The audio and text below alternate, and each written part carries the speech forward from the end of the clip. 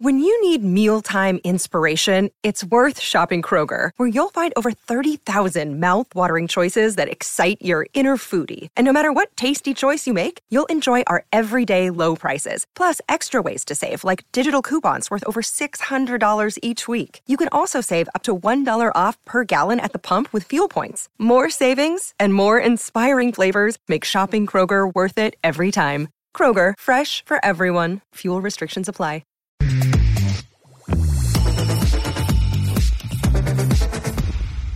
Hi everyone, I wanted to give you an update on crypto because I think there's some really interesting things going on, and I want to get across the importance of the ETH merge and a whole bunch of other stuff, and I think it's a good time to do it.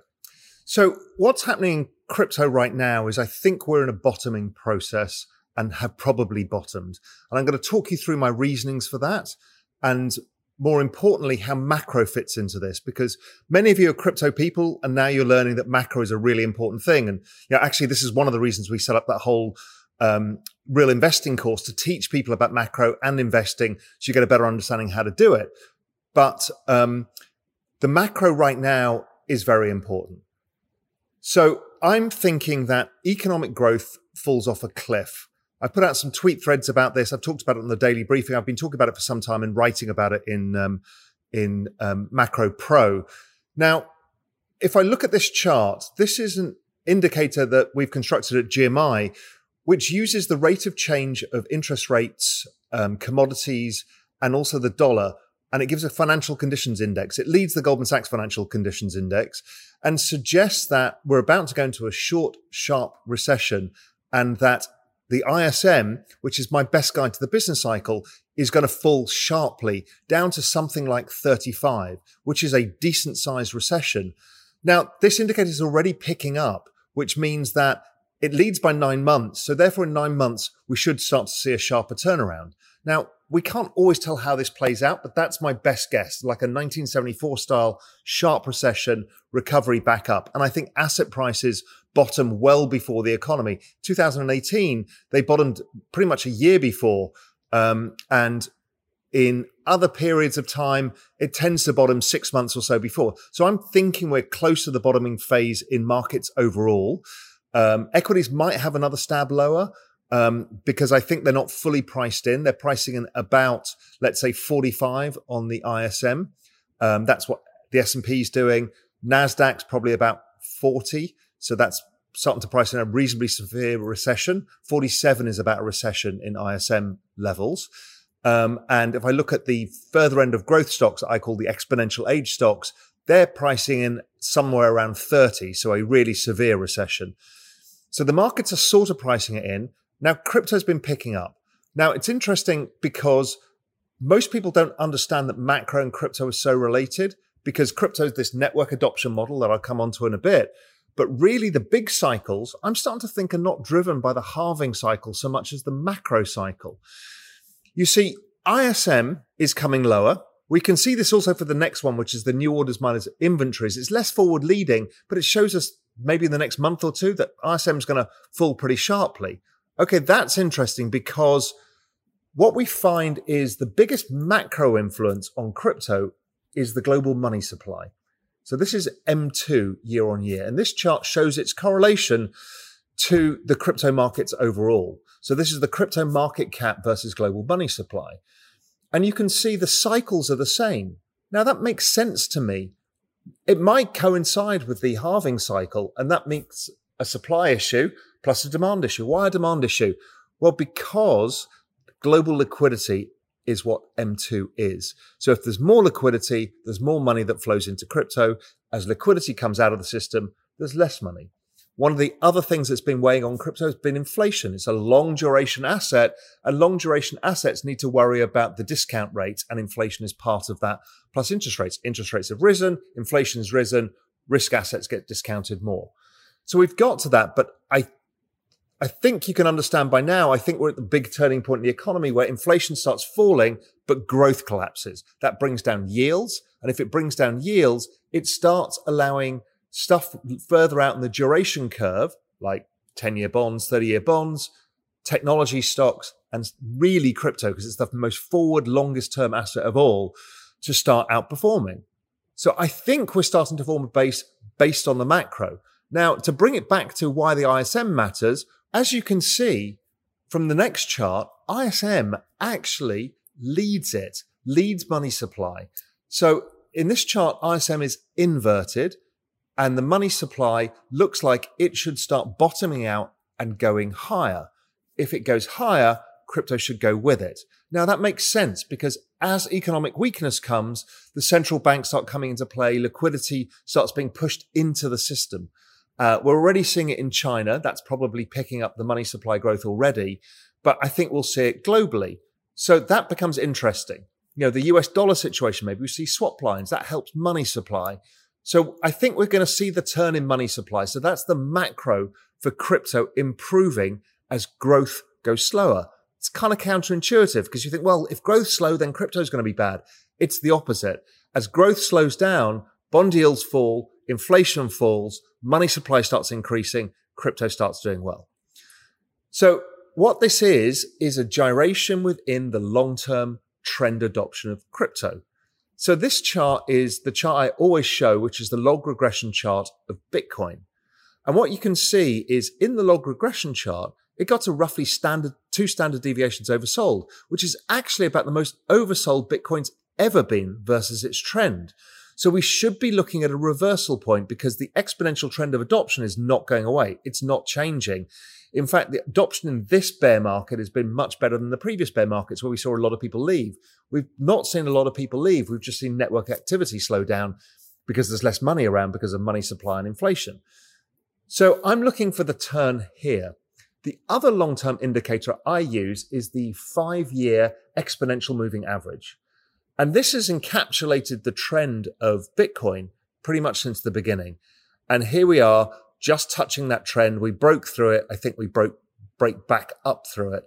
So again, this is the buy zone. You buy these times and this is where you make the larger returns. The risk reward gets better and better and better the closer to that 2 standard deviations oversold, the closer to this exponential moving average. That's when the really good risk reward. What's the downside? 30%. What's the upside? 10x. So those kind of risk rewards are super rare in almost any asset class, but they are in crypto and we're in that zone now and I'm getting more and more comfortable with there. If, for example, I look at the RSI for Bitcoin, the RSI for Bitcoin is the most oversold it's ever been. So that would suggest that the markets are massively oversold. So again, the risk reward looks better and better here. It's actually the same for Ethereum. Ethereum, lowest RSI in history. Obviously, everything's starting to pick up as we've had this tremendous rally from the lows, which still looks small on the chart, but it's actually, some of these tokens are up 100%. I mean, ETH was up at the top of this run about 85%. I mean, that's pretty decent, but I think it's just the start. We're in the correction phase right now because we got overbought, but I think the correction doesn't last long before we go to the next leg higher as we start moving into the merge, which this piece is going to be mainly about when I get there. Another chart that shows us where we are is the Bitcoin rainbow price chart. I love this chart. It gives the logarithmic trend, but instead of the linear version, it gives you the log version, and it's a curve. And again, we're at the point where you want to be buying assets. It never gets through here. And if it does, it's for very short periods of time. That same rainbow works brilliantly for Ethereum too. And here we are exactly in the buy zone where we should be finding any cash we can to put into crypto according to your risk tolerance. I mean, I've, again, still pretty much 100% allocated. And any income that I've got, spare income, I'm putting into crypto right now because I think the risk reward here is extraordinarily attractive. Another way of looking at it is on-chain activity, and the Bitcoin dominancy flow, which here was provided by Fidelity, again, is showing levels that are supremely oversold. These kind of on-chain indicators are all over the place showing exactly the same thing, is this is the level that we should be looking to aggressively accumulate crypto. And again, because of the macro, because of the price structure, I'm starting to get incredibly excited again about what crypto could do. Now, a lot of people say, yeah, but it's got another leg lower to come. Well, if I look at the crypto fear and greed index, it got to 6. This is the lowest I've ever seen it get to. So basically, everybody's bearish. Everybody was expecting another sell-off down to 15,000, 10,000. Is it possible? Of course it's possible, but I don't think it's the highest probability. Could we have a new low? Yes. I still think that's probably maybe a 40% chance, 35% chance. I think the low is in, and anything from here is a retest of that low. But, I could be wrong. Anyway, it's still a zone. If you say 30% downside, 40% downside, 10x upside, that risk reward, I'll take it all day. Also, news flow. If you look at this article from The Guardian, this is typical of what you get to at this stage in the cycle. It's all a scam. It's all a Ponzi. See, we told you so. You see, because what they look at is the sell-off. It's down 85% or 80%, or depending what token, 65%. But what they don't look at is that network log adoption. You see, the next chart shows you the most important thing is every low is significantly higher than the previous low. So yes, there are cycles, but this ain't oil where it goes up and down cyclically. It goes up and down cyclically in a secular exponential trend. This is about the most important thing I can express to you about the cryptocurrency markets. This is network adoption, Metcalfe's law. So when you get this cheap versus Metcalfe's law, this is the time you start to invest. This other chart has been around since 2014, and it was using, again, like that Bitcoin rainbow, using that kind of log curve to show you where it could go for network adoption models. And it's been following this really well. I mean, back in 2014, it was kind of predicting prices for 100,000 or for about 2020, 2021. Now, we didn't quite get there, but it's roughly in line with this trend, and it should keep going as the trend keeps accelerating. And I think it kind of makes sense to me because all we're doing is looking at a network grow. So I think a lot of this activity is getting very interesting. If I start looking at price, we've talked a bit about Bitcoin, but if I look at the chart of Ethereum versus Bitcoin, to me, it's very close to breaking out of this downward channel. And as you know, I've been overweight Ethereum for a long time now, and it's paid off very well. And I expect it to have another leg higher. So I'm more interested in Ethereum than Bitcoin. That's not from a philosophical standpoint, or I think Bitcoin's bad. We're here to make money, and we're here to try and capitalize on the growth of digital assets and Web3. And Ethereum looks like it's a better bet. I think there's some tokens, many tokens will outperform Ethereum. I kind of think Solana might. I don't know. I might be right, might be wrong. But Ethereum, I'm very comfortable that it should do extremely well and should outperform, particularly with what's going on with the merge. Now, if I look at the price action of that spread, the ETH Bitcoin cross, it put in a weekly DMARC low. That's a great signal and exploded higher from that. I think it might retest the top of that channel, pull back as ETH corrects a little bit, and then explode higher again. So that's the kind of price action. It's confirmed by my DMARC indicators, which I really like as well, and the chart pattern is particularly good. When I look at ETH on its own, it put in a weekly 9 and 13 low. That's a really strong signal of trend reversal, not just a correction, trend reversal, which why I started accumulating much more Ethereum over the last month or so, because this signal was in place. This signal in place was my go, because it was exactly at the right point on the exponential moving average, the logarithmic curve, the on-chain activity, the RSI. Now I've got so many indicators suggesting this is the point. So why Ethereum now, apart from the charts, is the merge. The merge is probably the single most important thing that I can think of that I've seen in crypto since the invention of stablecoins and the launch of ETH itself. Now, that's quite a big statement, and there are risks that it doesn't work fully. I get that. I'm prepared to take the risk because I think it will. You may not be prepared to take the risk, and that's fine too. So let's talk about the merge. So first we need to go back in time a little bit. We go back in time to the burn. So this is the EIP 1559, and what that did was change the dynamics of ETH that burnt using network activity that burnt ETH. Now, it reduced the supply of ETH by about 65%.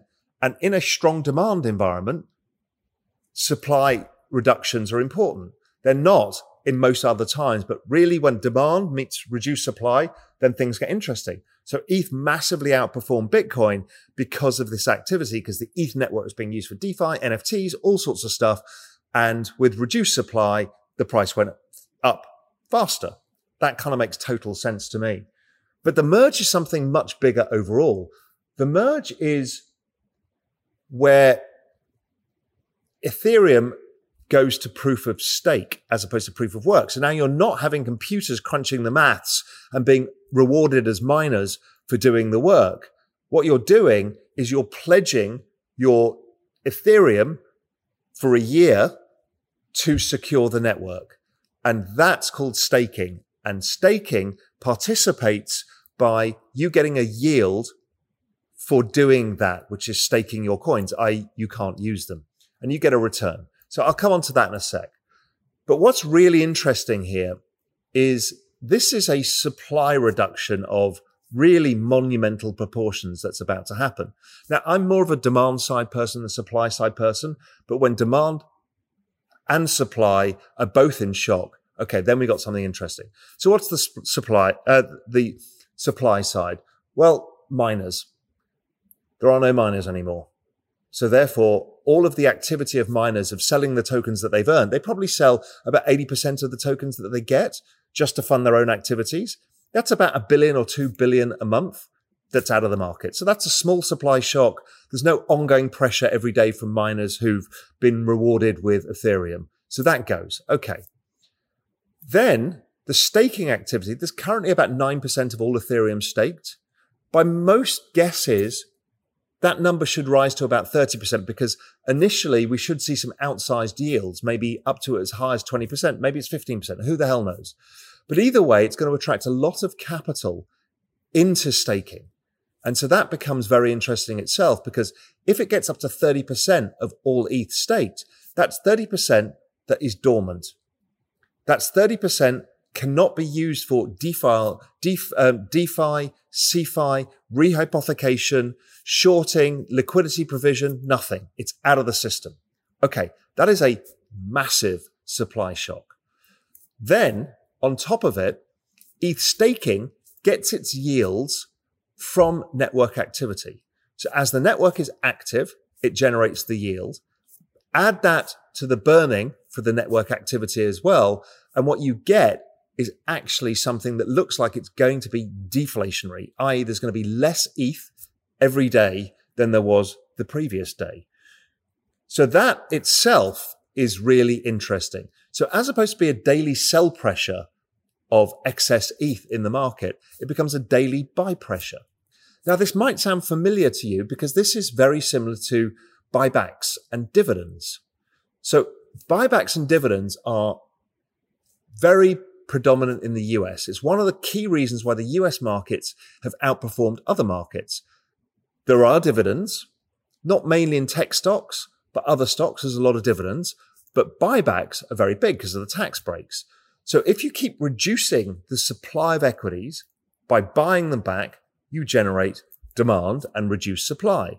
So then in normal economic times, you find that the markets, because there's less equities around, because the market cap, the divisor for the index, there's less around. So therefore the index goes up more. That's a natural function. When you add stuff like ongoing demand from 401ks and passive flows, it creates this outperformance that the US has enjoyed for so long, outside of the fact that, technology has been the home in the US and it's had better equities and stuff like that. But there's this supply and demand dynamic of buybacks plus dividends. And you can see that the impact on price from this chart now, it shows that they're very correlated because it is just a nice dynamic that helps price performance over time. So we've got that. So this is the supply starting to move into demand, but there is a demand shock coming. One is the macro cycle. The macro cycle is turning. So therefore demand is going to come back as liquidity comes back. Secondly, ESG. Now, whether you agree with ESG narratives or not, it's real and there are mandates built on it, particularly in Europe, but increasingly in the US.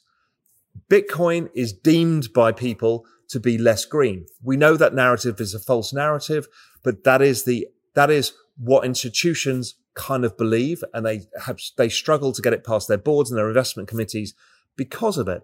But Ethereum will be much greener. In fact, it's 99% less energy use than Bitcoin once it moves to proof of stake.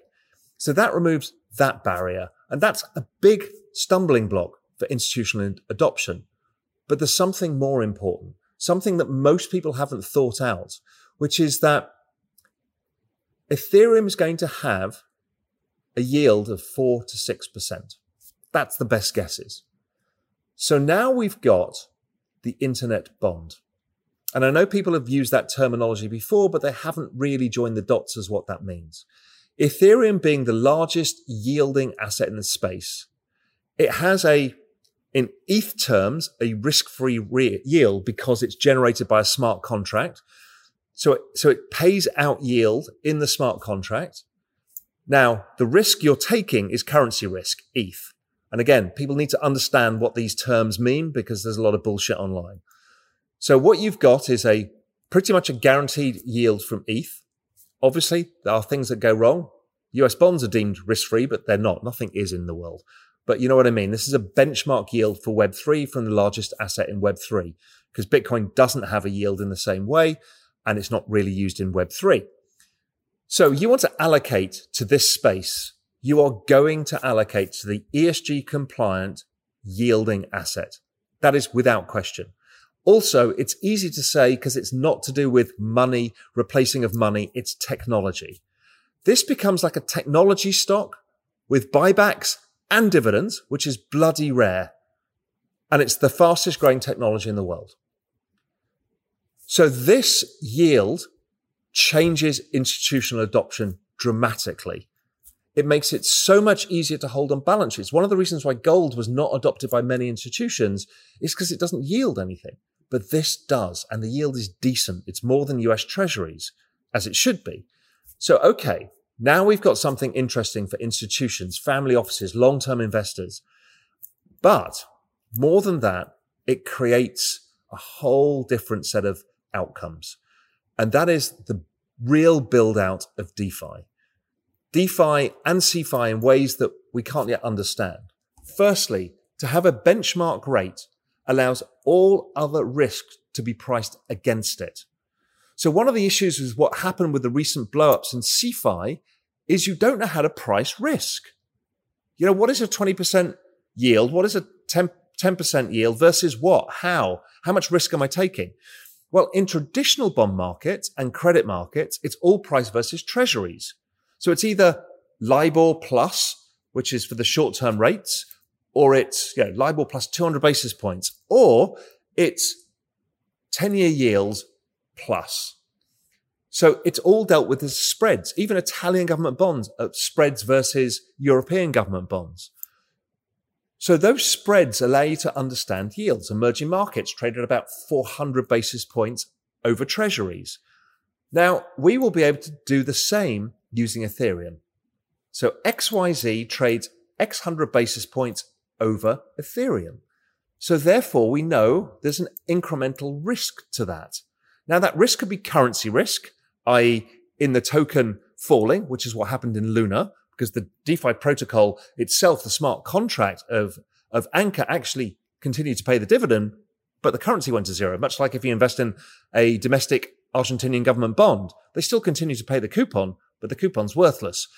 So that's that example. So there is currency risk, and I'll come on to that in a sec, but there's also other ones that don't have as much currency risk, but which is CeFi, and you're trying to figure out where the yield comes from, because always the yield comes from somewhere, and that yield is risky. So we're going to see, why does one CeFi protocol offer ETH at a higher rate than staking does? Well, some of that is liquidity. So if they're giving you 3 months, well, you're assuming liquidity risk because ETH staking is 1 year. So to have liquidity risk, you should pay a premium for that. So there's different stuff here, and we can explain yields much better and the risk people are taking. The other thing is, how do you think about currency risk? Well, generally speaking, the yield should be adjusted for the volatility of the underlying currency. And if I take a quick ballpark look at Solana yield, which is about 8% versus what we think ETH yields at, let's say, 5%. Now, the difference between those yields actually makes rough sense when you look at the volatility difference between ETH and Solana. Solana is about 30-40% more volatile. So if that's the case, then that's why you're getting a higher yield. Okay, so now we can start creating fair values for yields, currencies, all sorts of stuff here. And that allows us to build better products with better understanding for people what risks they're taking. We can understand when spreads are blowing out, when spreads are narrowing. We don't really get that right now, but we will be able to. And that's going to create a much deeper, more liquid market that attracts more hedge funds, more institutions, more adoption, and more retail who can navigate this space in a better way. It also is going to allow better regulation too, which kind of has to happen after we saw what happened in CeFi. DeFi, that's a different game. CeFi is something that needs regulating because they're pseudo banks. And if they're taking your money and they lose all of your capital, well, you've got a problem with it. And so I think that's going to come as well. And this construct is going to help. So I think this is really important. We're also going to see the rise of guaranteed and structured products around this. Because once you've got a yield on an asset, you can do stuff like take that yield and buy call options or take that yield and buy puts. Gives you guaranteed funds. That used to be available in the 90s and into the early 2000s in equity markets. We see it in some markets now. So we can create a lot of structured products. Now, as I said, humans are humans. They will create leverage in certain ways and they will use this to create leverage. But if we can do it in these limited risk ways like guaranteed funds, okay, that's super interesting. So it's going to make the markets deeper, more liquid. It becomes something much more than it is today. And I can't express how big a demand shock that is going to be over time. We're going to see a wall of money to come in over time and continue that network adoption model as the big money of institutions come in the search for yield and search for exposure to this new technology. That is going to be met by this massive supply shock where so many tokens are locked up staking and the supply is negative every year. So there's not enough to go around. And that, I think, is a very big deal. And this is why I remain extremely bullish on ETH. I own small amounts of Bitcoin just for kind of nostalgia's sake. ETH is my core position. And I do have some other tokens such as Solana, which I think might outperform even ETH because I think ETH doesn't provide all the solutions for everything. I'm no ETH maximalist and different people will take different levels of decentralization for different things. And I think Solana is trying to appeal to the masses and it's focused on that. And I think they may well succeed because their chain is pretty fast. Now it breaks. And we understand that, but they also understand it too. So is the probability that the breaking becomes less and they fix some of these problems? Yes, they're already rolling that out. But anyway, this is not a conversation about Solana. That's for another day. The ETH merge looks like it's happening September the 19th. There are, of course, risks around it.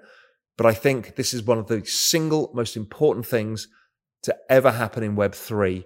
And it needs to be on your radar screen. I'm not expecting, it doesn't have to be fireworks going into it or the price explodes coming out of it. It may well do.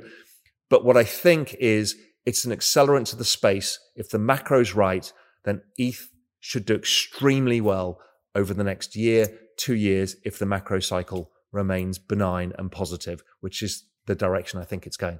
Anyway, good luck out there. I hope this is useful. I think most people don't understand how important this yielding benchmark asset is to the whole world of Web3 and what it can unlock for the future.